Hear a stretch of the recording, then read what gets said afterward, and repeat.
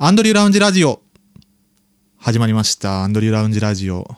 レディオって今まで言ってたんですけど、ちょっとラジオって言ってみたんですけど2回目にしてブレてきたっていうね。まあでも今回もねレギュラー放送ありがたく2回目に突入したってことで、パーソナリティのトレッキートラックスのアンドリューです。そして聞き手に中村みなみです。はい、ラッパーですね。ラッパーです。そして天の声にまるちゃんです。はいはい、こんにちは。こんにちは。なんか低いって言ってたんだけど、今まで低いっていうよりほぼ空気なんだよね。なんかこう天の声感、エアー感を楽しんでもらえたらいいかもね。ということでこの3人で進めておりますアンドリューラウンジラジオ第2回目の放送なんですけど、まあ、前回さ初回で事前に要望があったカーペインターをねトレッキートラックスから呼んでいろいろトークしたんですよ。で前半質問コーナー、後半なんだろうな、まあ、真面目な話っていうか一つのトピックに対して真面目に話していくみたいなね、はい、感じでやったのをやりながら初回になんで自分の質問コーナーやらなかったんだろうってちょっと思って。確かに最初対名から、最初対名から始まるみたいなね、なんか変だなって思って第2回目にして俺特集アンドリュー特集じゃないけど、まあちょっと質問コーナー、前回のね、はい、なんか質問コーナーの俺版をねやっていけたらなってことで質問を募集しました。今回いろいろね来てまして、ありがたいことに、まあちょっとじゃあ俺が自分に質問読み上げてするのなんかちょっと変かもって思ったんで、はい、聞き手のちょっと中村みなみさんに、はい、もしよろしければ任してください。質問をなんかこうざっくり読み上げていっていただければありがたいですね。はい。俺もちょっと目を通したんですけど、はい、ありがたいことに結構来てますね。じゃあ読みます。はい。アンドリューさんへの質問。はい。爪の様子、こだわり。最初からやばいな。でこれにカッコに配信の際に爪についてのツイートをされてたのを見てということで。爪ね。爪多分この配信の際にっていうのがまあ他局であれなんですけどはい、ドミューンに出た時に、ドミューンでプレイするとDJ ミキサー触ってる手を手元がめっちゃ出る。そうめっちゃ映るのよ。でなんか何気ない、EQ とかもめっちゃズームされるの。もうマジで指3本分ぐらいまでの画面にドアップみたいなぐらい結構ズームになる時あるのよ。なんかエフェクター触る時の手とかね。でそれ見て、結構まあなんて言うんだろうな、まあ切ってった方がいいなみたいなだからそれをつぶやいたのよ。ドミューン出る日は爪を切るみたいな。はいはい。でもそれを覚えててくださって、まあ、マジで何年前のツイートだろう、めっちゃ昔だけど多分質問してくれたんだなっていう。まあこだわりはあんまないんですよ、ぶっちゃけ爪に対して、はい、だけどまあないからこそそういう時にやっぱちゃんと考えなきゃなっていう、意識する。そう考えなきゃなっていうか、まあ思い出すように自分へのこう教訓っていうかさ、これでなんかこう爪汚ねえとか思われたくなくない？まあそれにしか目いかないじゃん、もうプレイ中。じゃなかったら確かに。なんかそのネイルしてる方とかだったらネイルとかがなんだろう、クラブとかだと手元ってあんま見えないけど、そういう配信ならではの時に指こうやって動いてるんだっていうのを見た時に確かに汚かったら嫌だよね最悪だよね。まあでも結構女性の DJ とかさ、まあラッパーとかも結構ネイルは結構気をつける方多いし、まあ男性でもね今エサプロッキーとかさ、は結構爪のケアとかねするっていうから、まあなんか結構爪は綺麗で越したことないなっていう気持ちはあるね。でまあ爪の様子はまあ深爪気味ぐらいですね。深爪なんかい。はい、まあそんな感じですね。では次。はい。好きな丼物。好きな丼物ね。丼物限定なの。丼物限定やばいな。前回カーペインターは中尾が好きみたいな話してたよね。だからか。丼物ね、なんかでも丼物なんだろうな。結構ねチェーンだとまあ大概吉野家、松屋、すき家、中尾とかがさ、はい、出るじゃないですか。そうですね。俺最近なんか丼丸とかなんかその海鮮丼500円チェーン、多分どこだろうな、あんまなんかうちの地元にはある。でうちも地元にあって、なんか1店舗できてからまた潰れてまた新しい店舗できて、みたいな感じなのよ。で、まあなんか5、600円ぐらいで海鮮丼食えて、みたいな。同じくらい。で、なんかさ、メニューがさ、50個とか60個ぐらいあるんだよね。なんかサーモン尽くし丼からサーモン親子丼みたいな、なんかその。からのサーモン腹子丼とか。そう、サーモン他人丼みたいなさ、なんか普通の卵とサーモンみたいな感じのとかあって、マジで、なんだろうな、グラデーションがやばいんだよね。サーモンだけでも、のカテゴリーの中でも15個あるみたいな。なんかね、それがおもろくて、結構最近は丼丸とか食べたりしますね。ランチとかで、テイクアウトとかで。はい。海鮮丼ですね。はい。ありがとうございます。雨の日、どうしてる？雨の日は、なるべく外に出たくないけど、はいまあ、あれだよね。傘を持って歩くのがやっぱ俺嫌で。わかります。うん。嫌なのと、傘がパクられるよね。やっぱ俺不注意かわかんないけど、渋谷とかでさ、昔私の仕事なんかね、インタビューに、なんかアンドリューさんも来てほしいですみたいな言われてバック DJ で。で、行った時に、マジで本当に、もう今でも許せないんだけど、道玄坂の上の方にあるファミマかなファミマに、で傘を置いて入り口のところにもうマジでほんと30秒ぐらい、で入り口の傘立ての横に、まあ、すごいなんて言うんだろう OL 風なまあお姉様がいたんですよ。でその人傘持ってなくて雨降ってるんだけど、でなんかちょっと空見ながら携帯ずっといじってたのね、その人でまあ別にまあ何もその時は思わずに傘置いたのね、で30秒ぐらいで普通になんかコーヒー買ってパッて出たら、なかったんだよね。で、その女性もいなくなってたんだよね。絶対そいつじゃん絶対そいつじゃねえかみたいな。で、まあやっぱなんかそういうね、やっぱね、アクシデントがね、ある雨の日はね、なるべく家にいたいね。なるほど。そうですね。はい。ありがとうございます。好きなアプリ、やってるアプリ。があったら知りたいです。好きなアプリ、俺アプリは、最近全然なんかさ、一時期もみじで、なんかほんと暇つぶしに雑な、ゲームのアプリとかさ、なんだかブードゥー系やってたな、なんか本当になんか俺がっつりやったアプリのゲームとかはなんか PUBG モバイルとか、なんかその FPS 系とか、あとマリオカートとかはちょっとやってたんだけど、やってましたな。みんなやってたしね。暑かったっすね。あとポケモン GO とかねはなんか一通りなんかこうみんなやってたなみたいな時期の時に普通に興味あってやったりとかしてたんだけど、やっぱ結構俺時間溶かしちゃうから、なんかサクッとやってサクッと飽きるのいいなみたいな感じになって、なんかそういう雑なのも一瞬入れたりとかしたんだけど、もうマジで、なんだろう、誰ともその話できないし。もういっぱいあるというか、なんか不毛なんだよね。言ったらあれだけど。好きだけどね。そう。だから、まあ最近はね、あんまやらないかな。アプリのゲームとか。まあ好きなアプリね。普通にもう仕事で Gmail のアプリとかね全然面白くないけど、まあ普通に LINE とかぐらい必要最低限だね、結構最近は。はい。いや、ありがとうございます。どうも。クラブや音楽関係以外で行きつけの場所ってありますか？行きつけの場所、クラブ音楽関係で以外でか、行きつけの場所ね、なんだろうな、俺結構でも行きつけの場所そんなないかもな。近所のセブンイレブンとかなんか一で時期コーヒー買って、なんかカレーパンとかなんかその菓子パンみたいなの買って、なんか曲作ったりとかしてる時の息抜きに一瞬なんかこう1時間ぐらい外でちょっと休むみたいなのはなんかそのちょっとルーティン感あったかも、一日の。まああとはまあなんか渋谷とか出た時の行きつけとかはなんだろうな、最近でもやっぱコロナ禍だから外あんま出てないからね。なんかパッと思いつかない。やっぱ近所のコンビニセブンイレブン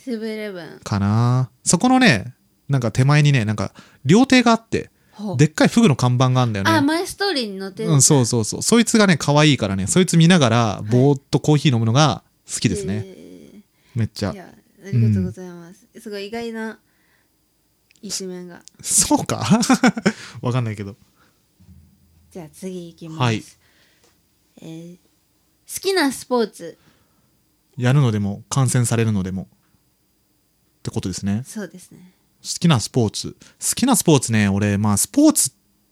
まあでもプロレスがね、はいはい、俺めちゃくちゃ好きで、なんかね、プロレスは俺、あれだね、小3、2ぐらいから見てて、WWE っていうアメリカの、はいはい、まあ、いわゆるアメプロみたいな言う、プロレスは見てて、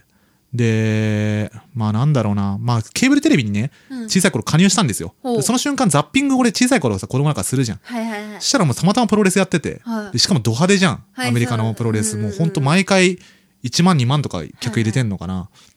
い、で、その規模でやってて、もうやっぱね、刺激が強すぎたね。でもうなんか、照明とか、そう、もうバキバキ。舞台みたいな感じで、衣装とかも。もう花火とかさ、出るわけじゃん。もうなんか食らったよね、めっちゃ。で、そこからでも、まあ、プロレスはなんか日本のプロレスとかも見るし、普通に。なんかね、最近また日本のプロレスの話するみたいなのは結構多くて、なんかブラックグラス G っていうトラックメーカーのね、友達がいるんですけど、その人がマジでもう格闘技話しか最近ここ1年ぐらいしてないぐらい話してて、俺このラジオやるって最初プレ放送の時に、G もなんかその、ラジオ好きだから相談したら、もうプロレス番組にしようとか言い出してプロレス番組にしてちょっと、もういろんなプロレス好きの DJ を呼ぼうとか、関戸場とかみたいな言われて、いや、まあ一回ぐらいやってもいいかもなみたいな話はしたけど、まあでも結構ねコアな話になるんで、まあいつかねそういう話とかできたりしたら面白いかもね。なんか意外とプロレス好きの方は、DJクラブ界には結構いるっぽい。へー。ハバネロのビンゴさんとか、ダブックさんとか、あとね、なんか、ケンノスケさんって方がいて、KNK って書いて、その人、まあ、プロレス好きみたいな話とか、格闘技好きって話聞いてたんだけど、最近インスタ見たら、めっちゃ、格闘技やり始めてて。ご本人が？そう。で、結構、なんかなんだろう、大会とかでも結構活躍されてて。耳ももう潰れてて餃子耳的な感じになってて、だからそれぐらいなんかまあ好きな人もいるから、まあね、そういう話しても面白いかもしれないけど、確かに、まあ、私も新日本プロレスで好きで、ラルフってラッパーが、たまたま私ストーリー見せたら、ラルフが質問コーナーで好きななんかプロレスラーいますかってとこに、鈴木みのるって書いてて、私もめっちゃ鈴木みのるさんが好きで、マジかって思って、でもまだ会った時にその話してないんだよね。意外とね、なんかラッパーとかの方が多いんじゃない？下手したら。確かに。プロレス好きとかは。確かに。わかんないけど、まあ興味ない方からしたらね、あるかもしれないけど、でも最近なんかライジンとかさ、は結構なんか地上波でもやってて、またちょっと再燃感あるからね、なんか盛り上がったタイミングとかで、そういう話したりするのも面白いかもしれないですね。ありがとうございます。はい、どうも。じゃあ次。はい。前回と同じ質問ですみません。アンドリューさんの好きなチェーン店知りたいです。まあ、さっきの丼物の話の続きでは、まあ結構、あれですね。まあ、丼丸って言ったけど、なんだろうね。まあね、やっぱサイゼは、やっぱ最高だよね。サイゼに助けられたことしかないね。もう、なんかわかんないけど。気持ち的にも。何に困ったかわからんけどね。サイゼリア、あとなんだろうな。チェーン店は、まあね、まあでもそんぐらいかな。なんか、ラーメン屋とかさ、ちょっとチェーンアンチみたいな感じあるんだよね、俺。なんかわかる？なんかラーメン屋さんがのチェーン、でも、博多天神とかよく行くね。天神行きますね。そう、天神ってなんか、ラップみたいだったけど。まあなんか、なんだろうな。博多天神って、博多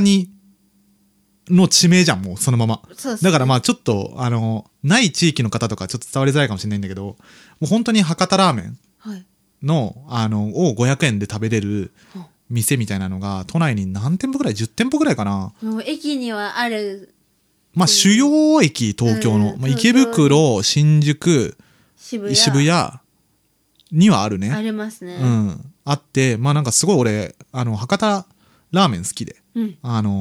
それをもう本当にサクッと食うみたいな。めっちゃ高級なものでもなんでもないんだけど、なんかその感じをそのままやってる感じがね、結構好きですね。でも実際でも福岡行って博多ラーメン食ったらそっちのがね、うまいの確実なんだけど、なんかそういう気持ちになりながら食べるみたいなね。いいですね。しかもこう、バイブスが、お店のバイブスいいっすよね。お店のね、ちょっとゲットーな感じって言ったらあれだけどね。雑な感じね。好きですね。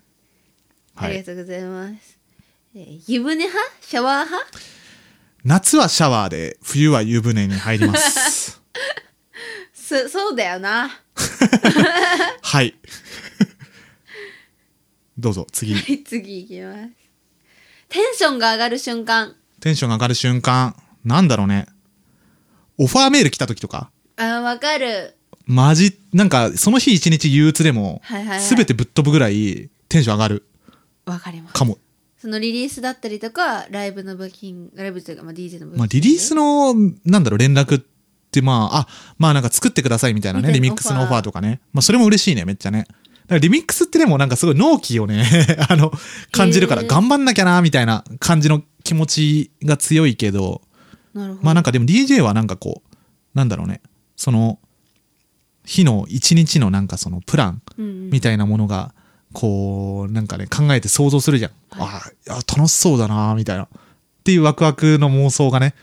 こう、できるから、やっぱオファー、そう、ブワってこう、なる瞬間はやっぱめっちゃテンション上がりますね。はい。次。平均睡眠時間。なんかめっちゃ、俺多分日によっての睡眠時間マジでまちまちで、めっちゃ短い日と長い日交互みたいな。一番多分良くないんだろうけど。それってなんか、もしかしたら2日で1日分なのかも。もう体内時計バグってるパターンね。なんか短い日がお昼寝になってるんじゃない？なんかそういう感じはあるかもね。寝ちゃう日とかめっちゃ寝ちゃうんだよね。こういうなんかDJ とかするとそういうのあるかもね。確かにそのナイトのイベントからの次の日がデイのイベントとかが。そうね。でもなんか3日換算で7時間ずつ寝たことにはしたい。例えば3時間寝てしか寝れなかった日があったら翌日10時間ぐらい寝たくて、その翌日8時間ぐらい寝たい。そうしたらなんか平均したら7時間ぐらいかなみたいな感じにした方が健康的だろうなっていう気持ちがある。別に医学的な根拠がはないけど、自分の中でなんかこう短い睡眠の日はなんかちょっと借金したような気持ちになる。返済しなきゃみたいな。確かになんか元気の前借りとかよく俺は言うね。確かにね。言います。なるほど、ありがとうございます。そうですね。じゃあ次。はい。アンドリューさんの学生時代は部活動何をされてましたか？部活動はそうですね、中学校の部活はなんかプロレス好きすぎたんで、なんかこれマジで話すと変な感じになるんですけど、毎回護身部っていう部活に入ってて、なんかその部活動でなんかそのなんだろうな、格闘技がめっちゃ好きな先生がいたのよ、俺中学校の時に。めっちゃマッチョで技術科担当の先生だったんだけど、その先生がもう柔道黒帯、剣道黒帯、合気道黒帯、空手黒帯みたいな。全部その人一人で持ってる。そう。全部黒帯なのよ、その人。で、極めてる。そう。で、その人が、なんだろう、格闘技好きなのよ、その人。プロレスラーの友達とかいるみたいな感じの人で、変な人だったんだけど、今思えば。だけど、その人がなんか部活動をやるってなった時に、なんかその空手とか柔道とかいろんなものを教えたいみたいな、せっかくだから。持ってるし。そう。で、それをなんかこう、なんだろうな、混ぜるってなるとやっぱ総合格闘技みたいな感じになるわけよね。でも、なんか部活動として、すごい健全なものとして、の体として、やっぱ総合格闘技って結構マーシャルアーツなのよ。で、マーシャルアーツって日本訳すると結構護身術みたいな感じになって、じゃあ護身部でしょみたいな感じのノリで、護身部って部活をやってて、で、なんかなんだろう、別にそういうの知らなかったけど、いろいろ部活動見に行ったら、なんか普通に空手の、その時、なんか全国空手2位の人が先輩にいたのよ。俺が1年の時2年で。小学校の大会かな。そう。その人が、もうマジでやばい蹴りのスパーリングみたいな。なんかもう、普通になんだろう、サンドバッグみたいなものにめっちゃ蹴りの練習してて、ここ行こうみたいな感じになって、3年間。その人の蹴りを見て。そうだね。多分そんな感じだったと思う。なんか、そう。で、マジで3年間護身部で、なんだろう、柔道とか空手の基礎みたいなのを学ぶみたいな。でも結局、でもそこでやっても、なんか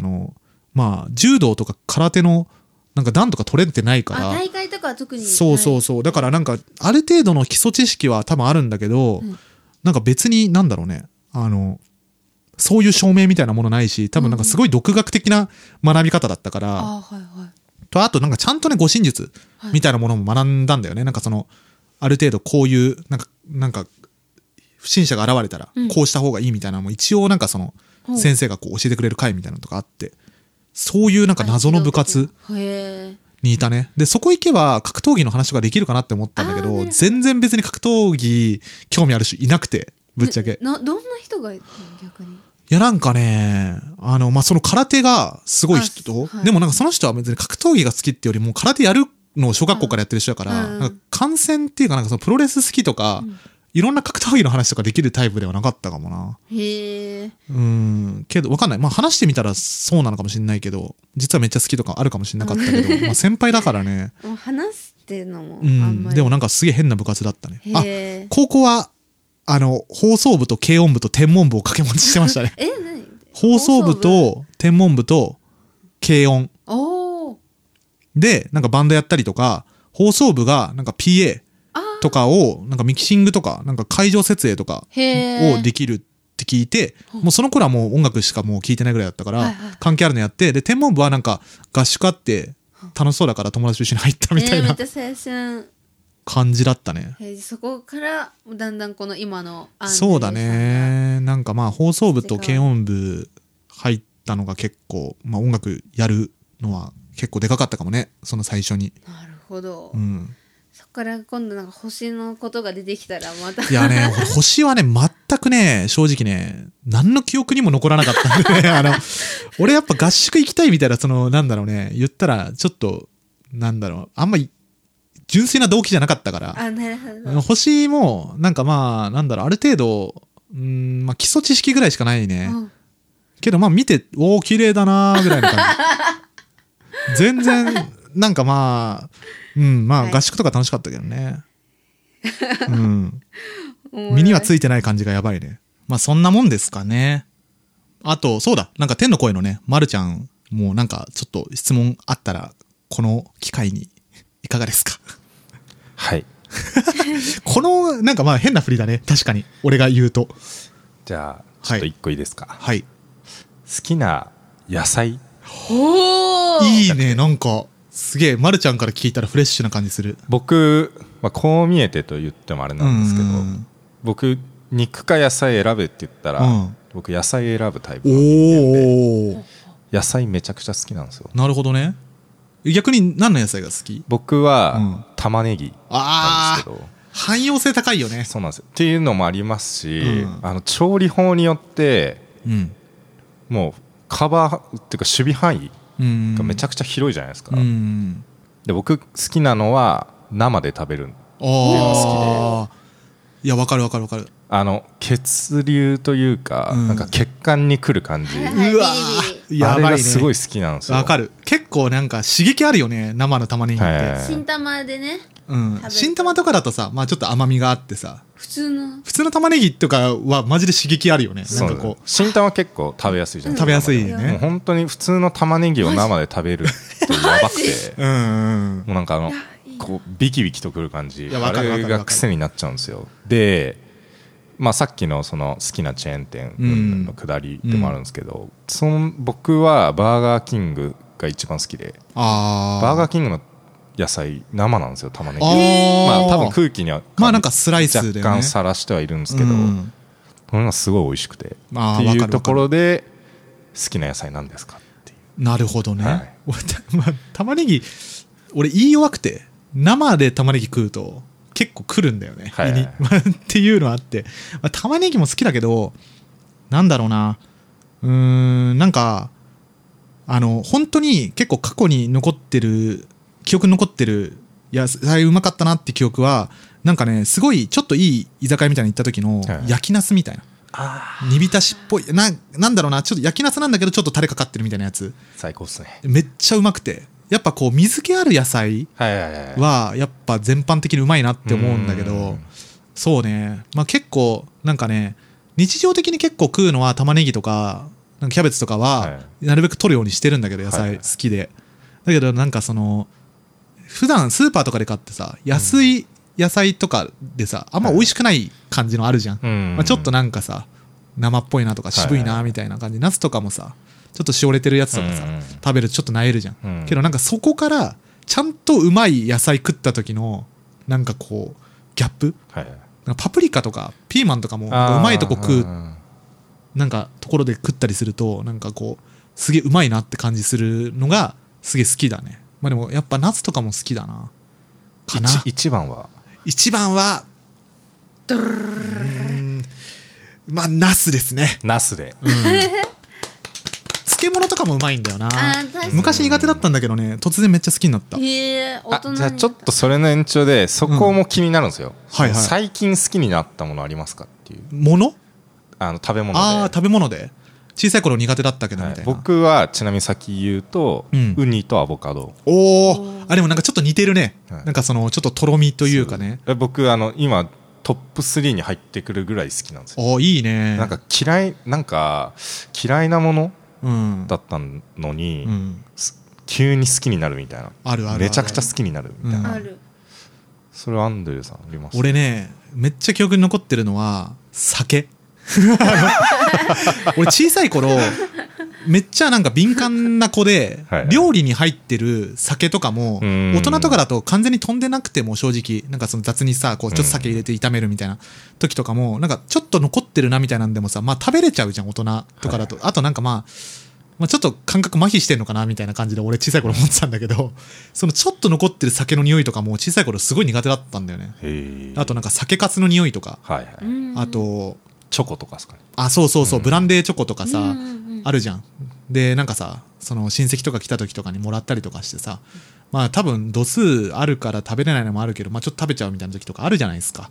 で時とかにうわーみたいな、なんだこの匂いみたいな、しんどーってすげえ思ってたんだよね俺小さい頃。だけどなんかねやっぱ大人になってビール飲んでやべえってなった瞬間20歳超えてに全部の酒のそういう系の料理のうまさが分かった。なんか酒粕とかで漬けたやつとか、甘酒とか、こういうことかみんなそうそれで、まあ、結局今めっちゃ酒好きだし、っていうのはあるかも。どうですかそういう感じで大丈夫ですか？お酒っすね。お酒かな。中村みなみのなんか食べ物で野菜とかでやっぱ一番好きなのはそら豆。豆野菜、まあそら豆ね。そら豆どこが好きなんですか？皮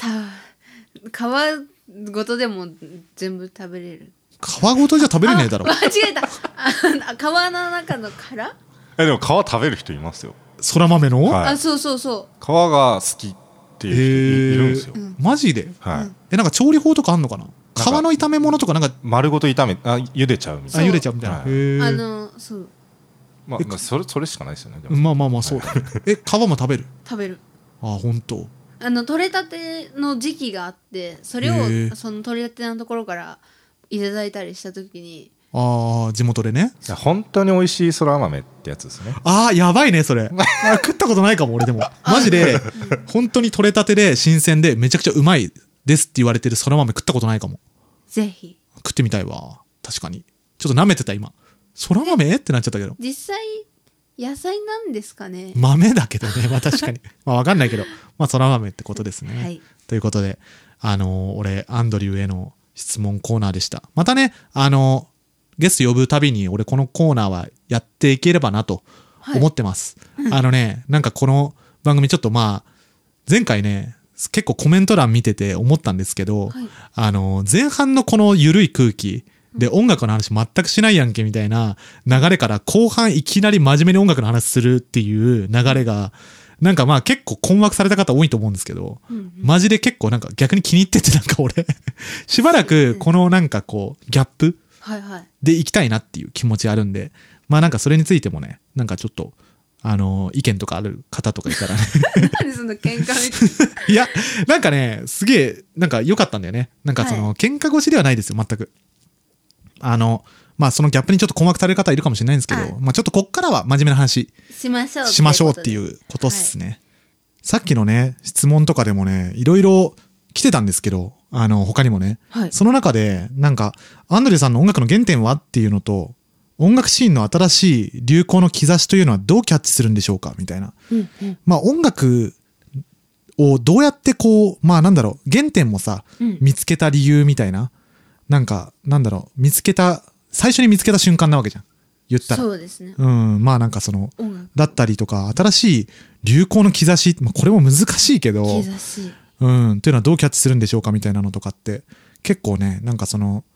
まあ、音楽のディグり方に通ずるのかなと思ってひっくるめてね、ちょっとそういうテーマにしてみました。後半。はい。いや、なんか最近なんかツイッターで、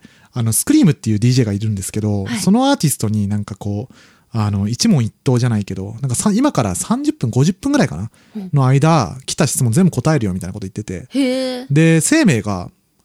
質問したんですよ。音楽ってどうやってディグるのみたいな。まあ、ディグるって、まあ、その見つけ方。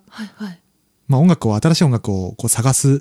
のはどうやってやってるのって言ったら、ツイッターとバンドキャンプって言ってたんだよね。だから SNS も今なんか見つける手段なんやな、みたいなのと、あとなんか、まあ、バンドキャンプってまあ、プラットフォー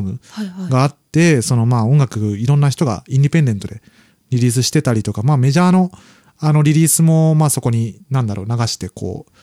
売ってたりするんですけど、そういういろんなこう見つけ方がある中で、まあ、どうやってディグるんですかみたいな。まあ、どうやってキャッチしてるんですかそういう情報っていうのを、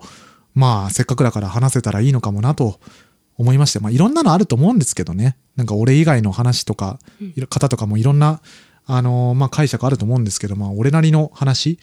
をしていけたらなっていう回なんですけど、前回なんかカーペインターいたからちょっと寂しいですね。なんかしかも今ね、実はトレッキートラックスラジオの終わりにこう話してるんですよけど、なんかやっぱちょっとね、二人とあとプラスマルちゃんもいるけど別室なのでね、ちょっと寂しい気持ちもありつつ話していきたいなと思います。アンドリューさんのね、音楽の原点はっていうのがあるんですけど、俺最初になんか音楽聴いて、まあなんだろう、今に通ずる流れの音楽の元は、まあ、なんかヒップホップとかなんですけど、ルーツは。でも最初にでも CD 買ったの俺ポケモンのなんかオープニングとかだったんだよね。なんか言えるかな？いや、違うかな。なんか全然俺も歌えないぐらいのポケモンの多分2期のオープニングのなんか CD が、しかもなんかなんだろう、細長いやつ、シングルの8ミリ、8センチかな、8センチ版みたいな、ありますね。そう短冊とか言われてるやつの CD が、なんか CD ショップにお母さんが行った時に、なんかどうしても可愛くて欲しいみたいな気持ちになったんだよね、5歳ぐらいの俺が。で、それで買ったけど一回も聴かないみたいな。別に曲に対して思い入れないみたいな、そういうエピソードは、まあ、とりあえず置いといて、なんだろう、まあ音楽の原点はみたいな部分だと、なんか、まあ、ヒップホップめっちゃ好きになって、今クラブミュージックにつながるんですけど、なんか自分はね、なんか、最初は、なんか俺、序盤にも話したんですけど、ケーブルテレビにね、小さい頃加入したんだよね。なんか家族でっていうか、家がね、なんかこう登録するじゃないですか。それでなんかよくわかんないアンテナみたいにつけて、スカパーとかで。チャンネル数が増える、ね。そう。で、そこに音楽チャンネルとかがさ、3、4つぐらいあって、スペシャとか MTV とかミュージックオンとかあって、そこをなんかこうザッピングしながら、なんかこう、俺なんかたまたま見てたんだよね。そしたらなんか、ラップが流れてたんだよね。なんか、MTV とかで、なんか MTV つけると、大概なんかこう、なんかメインタイムって言ったらだけど、何時くらいなんですか？何時ぐらいだろう。なんか7時から8時とか、まあ、夜？そうね。で、あとなんか特集とかあるとさ、大概なんか BT アワードとかさ、あとまあトップ40とかみたいな、なんかメインストリームのヒップホップとかがめっちゃこう特集されてる。まああと、普通にロックも流れてたんだけど、個人的になんかすごいなんかラップかっこいいなみたいな感じに小5ぐらいの時に思ったんだよね。で、あとなんか、まあ普通に日本のヒップホップとかも、まあ普通にポップスとして、なんだろう、クレバとかライムスターとか、まあそういうアーティストが出てて、で、それをなんか同時並行で見ながら、いいなみたいな思って。で俺見つけ方っていうか、なんかこうまあ当時小学5年生とかさ、小遣いとかお小遣いとかさ、普通に月何千円とかもらえないぐらい、まあ普通にまあもらえて2、3千円とか、まあ CD 新譜だったら1枚とかぐらいのお金じゃん、言ったら。でお金なさすぎて、もう今言うのはあれかもしれないんだけど、 VHS にスカパーの番組の MV を録画してめっちゃ見てたんだよね、コレクション的に。なんかでそれが結構原体験で、そこでなんかこういろいろこう撮ってたのが、なんかヒップホップのビデオが多かったね。まあライムスターとかクレバとか国内だと。で中学生とか行ったらなんかすごいカッコつけて 90s とか聴き始めたりとかして、なんかトライブコールドクエストってグループとかを聴いてて、でまあでもそれと並行してクラブミュージックとか、まあダフトパンクとかね、なんかプロディジーとかもなんか同時並行で流れるから、あとなんかその MTV とかも夜中まで流してると、クラブタイムみたいなのがあるんだよね、週末。なんか12時から朝4時まではクラブミュージックしか流れませんみたいな時間があって、その時間に ABEX ツインとかなんかめっちゃなんかなんだろう、ドープなって言ったらあれだけど、まあポップスっていうよりはもっとインテリジェンスな音楽っていうか、まあなように見えるよね。まあ中学生の時インストだし、これは何なんだみたいな、なんかジェフ・ミルズとかさ、が流れてて、みたいなのが音楽の原体験かもね。そっからなんかこう高校とかでなんだろ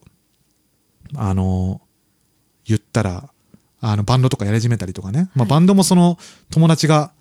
なんか YMO のコピーバンドをやりたいって言って、俺 MPC をね、ヒップホップのビート作りたいからこう買って、そうなんかそれで打ち込みをするのを見て、あこれちょっと YMO のコピーバンドでなんか使えそうだからちょっと入って、なんかポーンとかなんか楽器で鳴らせない音鳴らしてよみたいなこと言われて、そうでなんかそういう話をねしながらバンドを組んだりとかしてっていうのが音楽のなんかまあ俺の原点ですね。まあそこからトレッキーのみんなとかに会って、やっぱダブステップかっこいいなとか、まあなんかそういうベースミュージックかっこいいなみたいな話とかして、なんかいろいろそこまでのなんか自分のなんか音楽となんかこうだんだんねクロスオーバーしてったんですけど、だからまあ最初俺音楽をディグるっていうのはひたすら番組表を見てなるほど、今日はヒップホップニューヒップホップトップ40みたいなのがなんか2時間ぐらいあったら、それをこうとりあえずつけといて、かっこいいなって思ったら VHS で録画ボタンボッと押すみたいな。でそれで別に聞き直して微妙だなって思ったらそれ上書きしてまたなんかこう録画するみたいなのを小学生の時ずっとやってたんだよね。なんかでなんだろうね、なんかまあそこからでもブックオフとかで CD とか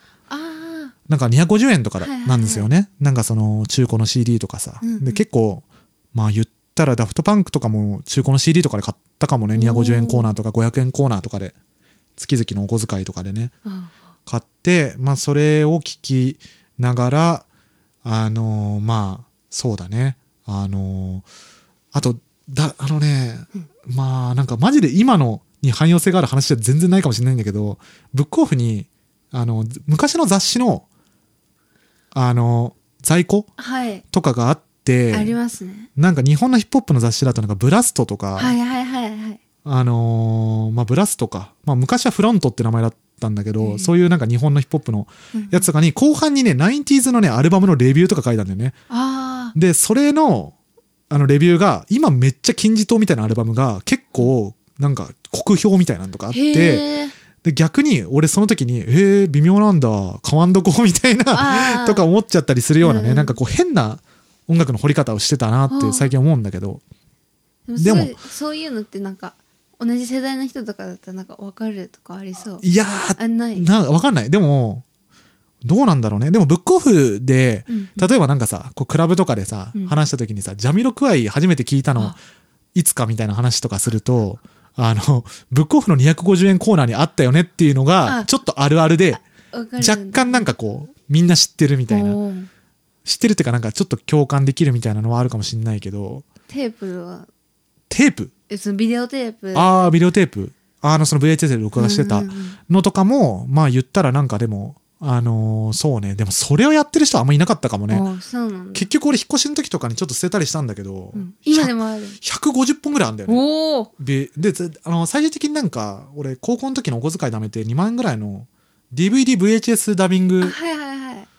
なんか機材みたいな。ありますね。そう、あれを買って、なんかまあちょっと時間空いてる時に一応ダビングしとこうみたいな感じで、うんうん、DVD にダビングしたりとかしてたんだけど、まあ、結局それもなんかまあ不毛だなみたいな思ってだってさ1本VHS って2時間とかそうなんかね2時間なんだけど普通、なんかさ機材によってさなんかその2時間を3倍にするモードとかあるのよ、画質を落とすんだけど、音質も6時間モードみたいながあって、6時間で撮ってた途中から。最初なんか2時間で15本ぐらい撮って、でもこれなんか3倍モードみたいなのあるなみたいな、思って3倍モードみたいなんで、でなんかお小遣いで VHS 買うみたいな感じだったね最初。まあなんかすげえ特殊だと思うんだけど最初、まあなんかマジ小じき魂だよねお金をどう使わずに音楽聴くかみたいなことを考えてたかもしれないけど、まあそうだね。だからそういう部分からまあでも音楽の掘り方って結構クラブ行き始めてかもしんないね、なんかその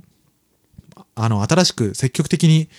その音楽を吸収しなきゃみたいな風に思ったのは、でもなんだろうな、これって分かんないんだけど、俺中学生の時とか、なんかヒップホップが好きだったらヒップホップの教養としてこれ聞かなきゃダメだみたいな先入観みたいな結構あったんだよね。なんかこれを抑えとかないと、なんかもしかしたらなんかヒップホップ好きな人と話してる時にこれ恥ずかしいことなのかもみたいな、なんか変な俺周りに聞いてくれる人がいなさすぎて、なるほど。そうなんかちょっとコンプレックスみたいな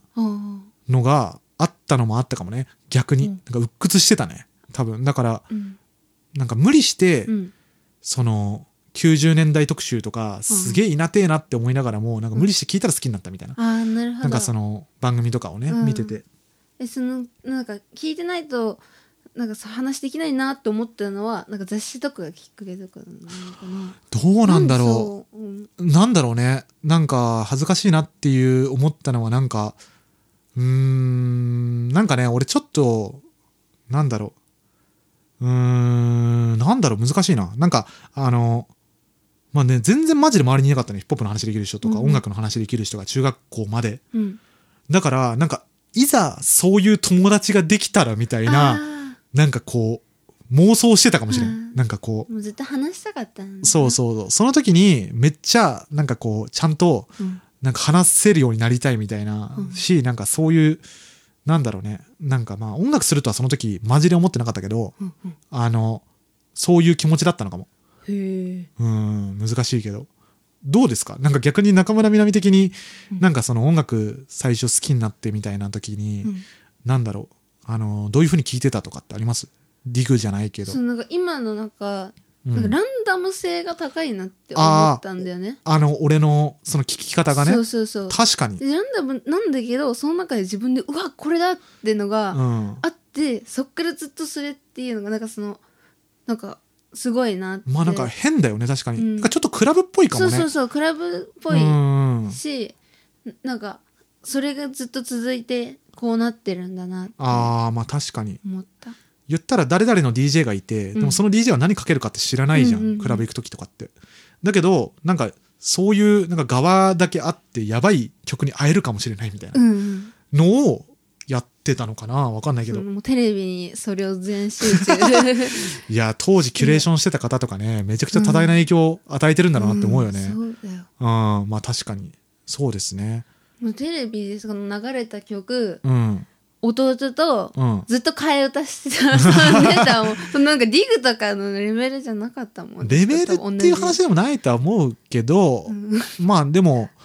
まあなんかフラッとこう流れた曲を聴くっていう感じだったわけだよね。そこからシャザム始まって。でももうシャザムあった？高校生ぐらい？いやそのよくなんか勝手に私がその店内 BGM とかアンディとかいるときにアンディシャザムとか言って。まあ確かになんかフラッと流れてる曲とかもなんかそのなんかこれなんかなんだろう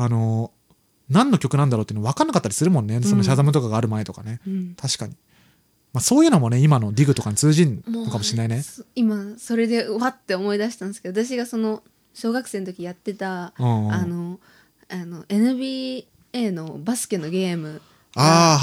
ってそれでめっちゃそのヒップホップかかってて、ラップの曲流れてて、で私大人になってこの年になってもいろんな人にあの曲、そのゲームの中の曲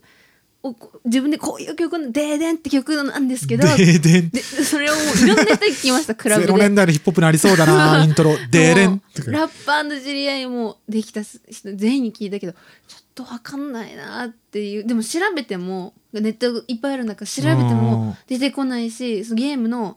これのサントラとかで調べても出てこなかったんですけど、先週そうね、これ何ですかって初めて聞かれたね。確かにそう聞いてもらって、でもそのサントラ探せばいいんじゃないって言ったら YouTube にあってね。そんな昔探したの時にはなくて、YouTube に誰かが上げたんだろうね。そうもうめちゃくちゃもう、でも結構0年代の有名な人だったね。普通になんか90年代の人とかもなんか NBA の、でもそれが小さい頃、あれだよね、中村みなみがヒップホップ聞いて認知して面白いなって思った瞬間だったんだね。じゃあなんかアンディのVHS じゃないけど、私はガラケーのボイスメモにそのゲームから直接録音してひもじいな俺らはそれでなんか部活中とかめっちゃテニス部だったけどガラケーの録音を聞いてたみたいな感じ。でかい音でかけて、テニス部だったけどバスケのこの音楽めっちゃかっこいい。そのバスケのゲームはなんで買ったの？お母さんがやりたいって言って。バスケのゲーム？そう。しかもなんか若いね。2買って1じゃねえのかよみたいな。ピクミンも2買ってきてたしまあそういうのあるよね。そう。1で人気だったから2出てるみたいなのもあるからね。そうだから間違いないんだよみたいな。なるほどね。確かにいい曲だしっつって。まあそういう出会いっていうのはめっちゃいろんなところであるし、まあでも多分ディグり方ってなるともう結構ね余談で初めこう埋めちゃったけど、ディグり方っていうとまあなんだろうね、今音楽新しいのを探すってなった時に、でも俺もその序盤に話したスクリームの話に通じるけど、結構 SNS でチェックすること多いかもね。なんかどうやって結構 SNS でなんかその動画のティーザーだったりとかさ、今さ、例えばすごいインディーなアーティストでも自分で映像つけたりとかさ、まあツイッターの1ツイートにさ、まあ、20秒ぐらいのさ、こう音声を乗っけたりとかもあるし、まあ純粋に新着の情報、好きなアーティストの、で、まあ普通にリリース情報がこう言ってしまえば、まあお店から出るよりも個人でこうちょっとさらっとさ、なんかこう、なんだストーリーとかでさ、今こういうの作ってますみたいなのとかってさ、DTM の画面の、そうだね、 DTM の画面だったりとか、まあなんかラッパーだったらさ、スタジオでこうセッションしてる動画みたいなのとか上げたりとかみたいなので、この人今後ちょっと面白い動きするかもみたいな気持ちになるじゃん。そしたらなんかその人をちょっと注目するみたいなのとか、そうそうそう、だからなんか普通に好きな人をっていうか、まあ気になった人をの動向を普通に純粋にチェックするっていうのがあるよね。あとなんだろう、気になってる音楽のことをよく知ってる人もフォローするみたいな、アーティストじゃなくて、まあ、ヒップホップだったらさ結構いっぱいいるじゃないですか、なんかこうライターの方もいるし、そうだね、プロリスナーって呼ばれる方、まあ、結構なんか一緒になんかこう中村みなみがなる方だとなんか汁太郎さんとかさ、結構コアなギャングスタラップだったりとかさ、そうねもう新譜もちゃんとメインストリームも紹介しつつみたいな、そういうツイッターとかさ、の方とかって結構参考になりますよね。なります。そうそうそう、だからまあ詳しい方をチェックするとか、まあ、今結構なんだろうな、南アフリカの音楽とかだったら例えばミトコンさんとかさ、まあそういう方のツイッターとかチェックしたりとかさ、まあ言ったらそういうなんか DJ ってキュレーター的な立場もあるからさ、例えばなんだろう、トレッキーだったら生命とかタイメイとかがさ、ジェットセットのレビュー、レコヤのレビューをねしてるのとかを、そうそう見ると、まあテクノのこういうのがあるんだみたいなとか思うし、逆になんか正義とかマルちゃんとかなんだろうな、まああれもカーバリスティックっていう、まあアーティストとか、まあそのベースミュージック、今のなんだろう、まあトラップ以降のって言ったらだけど、ベースミュージックシーンをやってる若い子たちのツイッターとか見ると、まあ普通になんかその今の現行のその新しいフリーフォンベースだったりとか、今結構アップデートの激しい音楽の動向も分かるみたいな、やっぱその注目する人と、あと自分の趣味かもしんないね。なんかそのディグするっていう時に注目するものって、まああとはなんだろうな、まあ結構、まあ自分は最近すごい余裕なくてできてないけど、まああとはそのなんだろう、レコヤのレビューとかね、結構面白いよね。そのキュレーターとして、しかもお店としてやってるから、すごいね、なんだろ同じフォーマットで、しかも今までの関連作品とかも地続きで紹介してくれること多いんだよね。なんかその過去にはこういうリリースをしてたアーティストが今回はこれみたいな、確かにそういう風に書いてあると見えますね。なんか140字とかだとね難しいんだよね、やっぱインスタグラム。そうだけど、なんかそのちゃんとレビューとして記事じゃないけど簡単な、として紹介してるみたいなのはね、すごい参考になるし、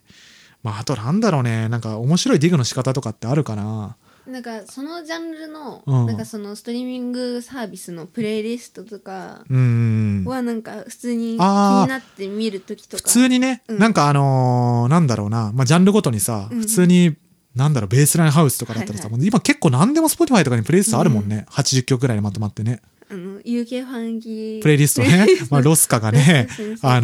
今なんだろう、ジャケットっていうかね、写真にも写ってるし、そういうところから今ストリーミングで掘るのとかもね。でも意外とクラブミュージックってね、ストリーミングない曲とか多いんだよね。そうですね。そうだからそういう部分とかが逆にクラブでみんななんだこれってなる瞬間みたいなの作ったりするから、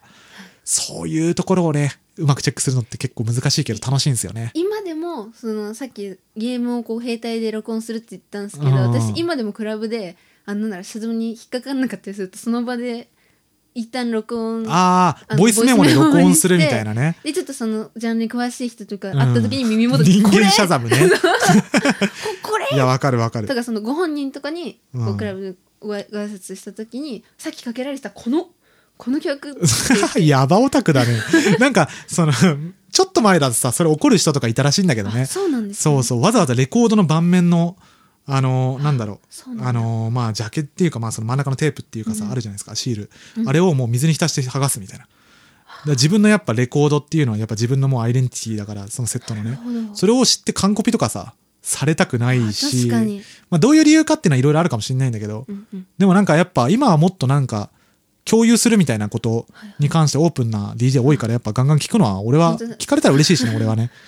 なんかそういうのはねあるかもしれないですね。一歩間違えたら無礼になって、無礼にでもならないんじゃないかな。聞いてもいいですかって聞いてもいいかもね、最初に。でも普通にね、なんかその DJ の方に聞くっていう場合は、あとはあれだね、俺マジで今思い出したけど、すごいズルテクっていうか、なんかそのシャザムっていう話聞いた時に一時期やってたのが、普通に好きなミックスとかでトラックリストなかったりとか、リンスの生放送とか、その海外のラジオの今やってる番組でもうほんと最新の番組とかでみたいな感じ、あんまトラックリストが上がってないようなミックスでいいやつがあったら、それを再生しながら一番最大音量に携帯してシャザムの長押しボタンを押すと自動シャザムになるから、一生その携帯だけで曲をこうトラックリストをこう引き当てるみたいな自動生成こうシステムみたいな。その間携帯使えないんだけど2時間ぐらいそれをこうポンって置いて BGM にしながら他のパソコンで作業するみたいな、してるとなんか自動でトラックリストがこう出来上がるあんま精度その自分の携帯だからさ、あんま良くないんだけど、それやったりとかしてた時期あったね。最近あんまやってないけど、なんかそうだね。やっぱりこうビデオテープの時とあんま変わってないって言ってたそういうね、こすいね、DIY 感ね、みたいなのはなんか大事にしたりしてるね俺。すごい確かに貧乏症みたいな感じあるけど、ねあとなんだろうね、ほんといろいろあると思うんだけど、音楽の新しい出会いっていうかディグり方っていうとね、ちょっとじゃあ天の声にも聞いてみましょうかね。まるちゃんどうですか？なんか DJ する時とか、今まで音楽ディグるみたいな時に俺こういう風にやってますみたいなあります？いや結構まるちゃん自分の曲多いしね。そうっすね、あとは、でも DJ ミックス、結構聞くようにしてます。そうなんだ。こういうのをやりたいなみたいな雰囲気だったりとか、なるほどね。意識するために。それ結構作る時とかにも聞いたりする？作る時は動画ですね。それタイメンも言ってた。でも言ってましたね。その雰囲気が一番わかるからっていうか、だからそれミュートして自分の曲かけたりとかして、DJ 動画とかね。すげえ。なるほどね。どうなんですかね。じゃあ結構曲自体を参考にするってよりは結構ニュアンスの流れみたいな。それ面白いね。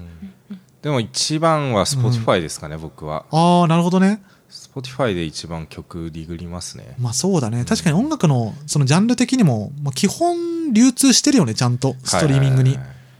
あとはプレイリスト、憧れてる人がいれば、その人のプレイリストが出れば必ずチェックするようにしたりとか。ああ、なるほどね。ですかね。でもなんか最近意識してるのは、なんか